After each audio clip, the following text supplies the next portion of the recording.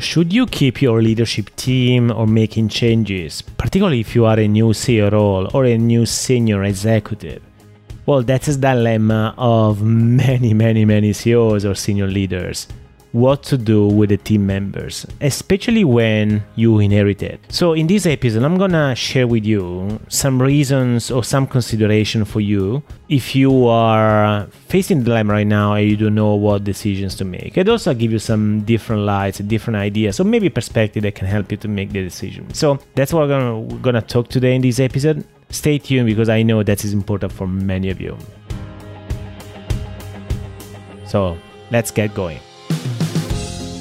Hi everyone and welcome back to a new episode of the World Class Leader Show. By the way, our YouTube channel is growing exponentially, so I'm very happy, and also I would like to thank you if you follow the show as well on YouTube for your interactions. So we publish few episodes and the results so far are incredible. So it sounds like what we are doing in this show is really resonating. So that's great. Now, let's focus on what I would like to cover in this episode. So as I said in my introduction, I want to surface something that is really critical, is important.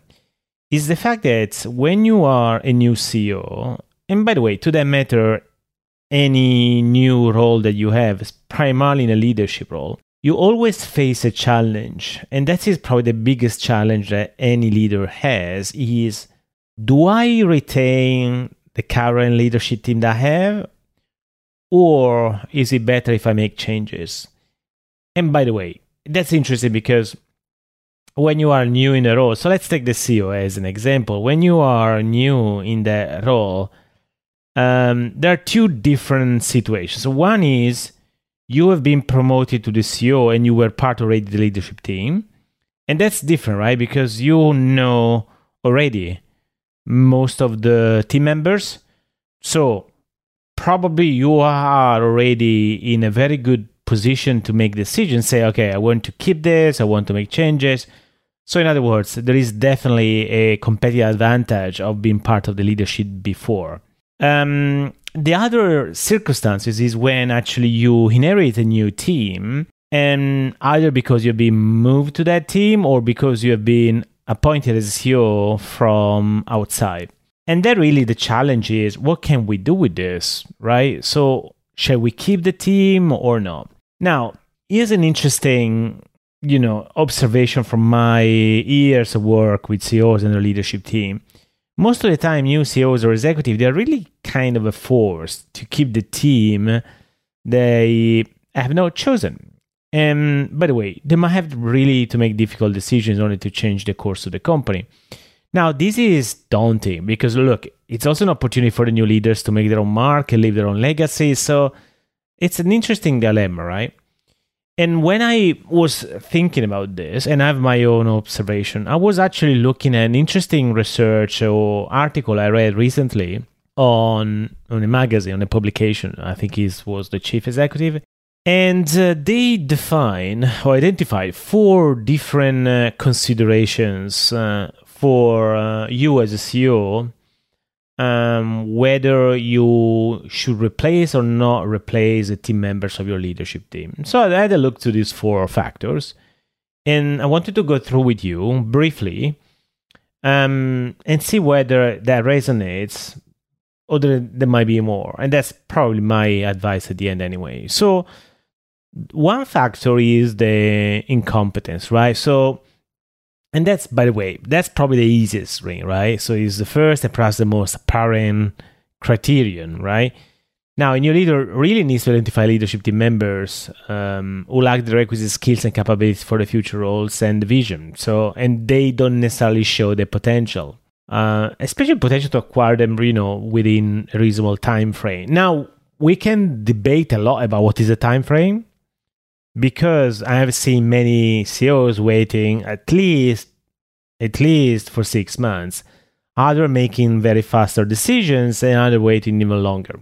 Now, if you ask me, I would say 6 months right now is too long, because the current pace of businesses, of market changes, uncertainties, to me, they don't offer any more than 6 months time frame. I think we should really be able to make that decision faster. Now, with some, elements of risk, right? You're going to increase your risk of making bad decision because you're maybe speeding up a process that might take longer.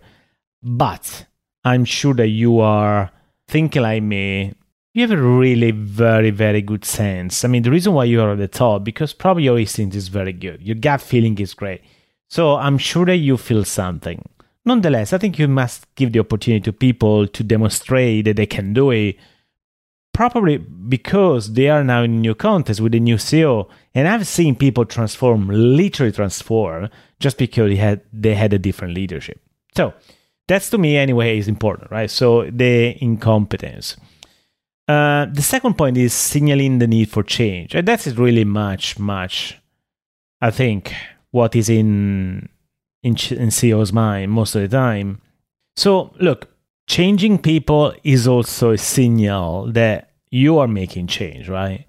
Now, this strategy is not always probably effective. I would say it's particularly useful when the leader must move the organization in a new direction and still a shift in mindset. For example, turnaround is always a very good case. But again, I think it's also still, as I said, a shift in mindset. So there are many examples of organizational leaders that made the decision really to get this signal. The third factor is, that's interesting when I read it. So it's the high performing. So high performers of course are assets, but they can also become liabilities when they fail to align with the corporate direction. So these individuals I'm just reading here now, might harbor negativity, spread rumors, and create discord with the team, which ultimately undermine morals and productivity, and I would add, really undermine the culture. Look, if you know me, I have recorded other episodes in the past talking about the notion of the prima donna. So those people, they are high performers, but actually they are consciously and unconsciously creating toxic behavior, so toxic culture in an organization. And many CEOs really have another dilemma in front of them, say, what shall we do with them? Shall we keep them because they're bringing results? Or shall we let them go because they are really ruining or jeopardizing the culture they have created? To me, the answer is very easy. You should really fire them or let them go, because culture is one that's going to really make a difference in the medium long term. Of course, I can also understand there are some CEOs that really have the pressure to deliver short-term results, either because they're private equity backed or because there is a need, maybe, as I said, in turnaround to, turn the tables reasonably quickly, so you don't have the luxury to wait. Again, it's really a double-edged sword. So for me, I would always go in one single direction, but I can understand when sometimes CEOs are trying to do a trade-off and say, look, let's try to mitigate, their behaviors, the impact of their behaviors, because they are so much important for me right now for the performance. It's a big dilemma, by the way. It's a very interesting dilemma. So we might have a different opinion about it. And finally, the fourth factor is, and that's probably the most interesting one to me, is the personality misfits. Look, personality eventually clashes, might require change, right? So, look, that's again very interesting, because team members must work cohesively, as we know, collaboratively. And CEO needs to be able to trust the collective impact as a team.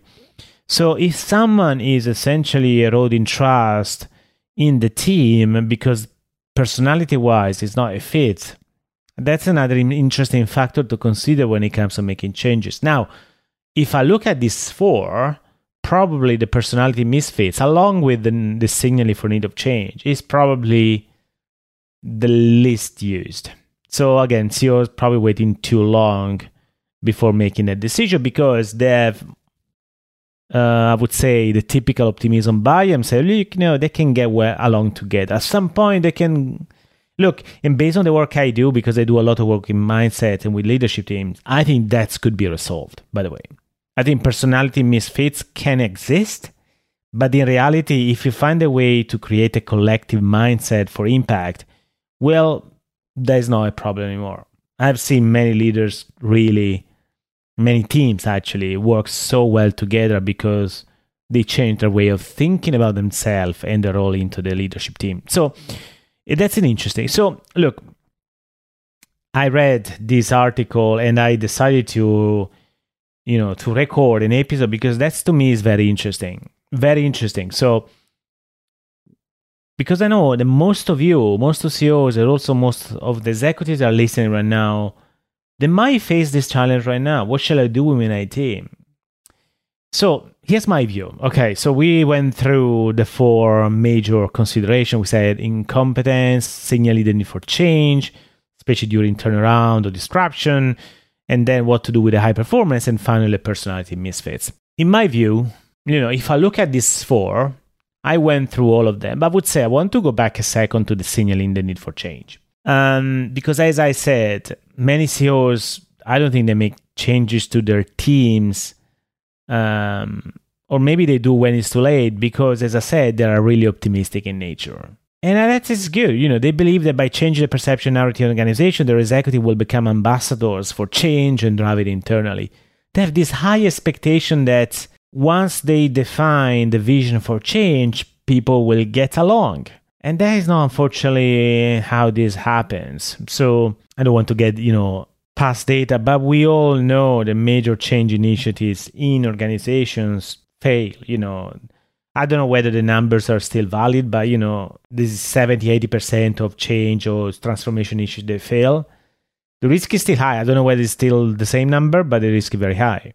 So, and again, look, not making changes in a leadership team, it could be a risk for a company, especially those companies that require immediate change.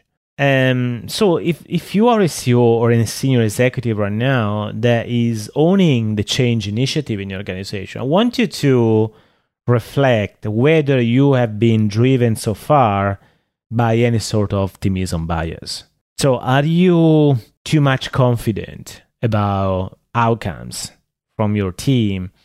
Are you too much confident that things will work out at the end? Are you too much confident that the team is going to do what they said they're going to do? Because, doing and saying, as you know, is a very different thing. Look, in my experience, optimism bias can really hurt performance. And by the way, that goes beyond just the need for change. That is a general important notion in business. When we are driven by an excess of optimism, we really can hurt our own performance.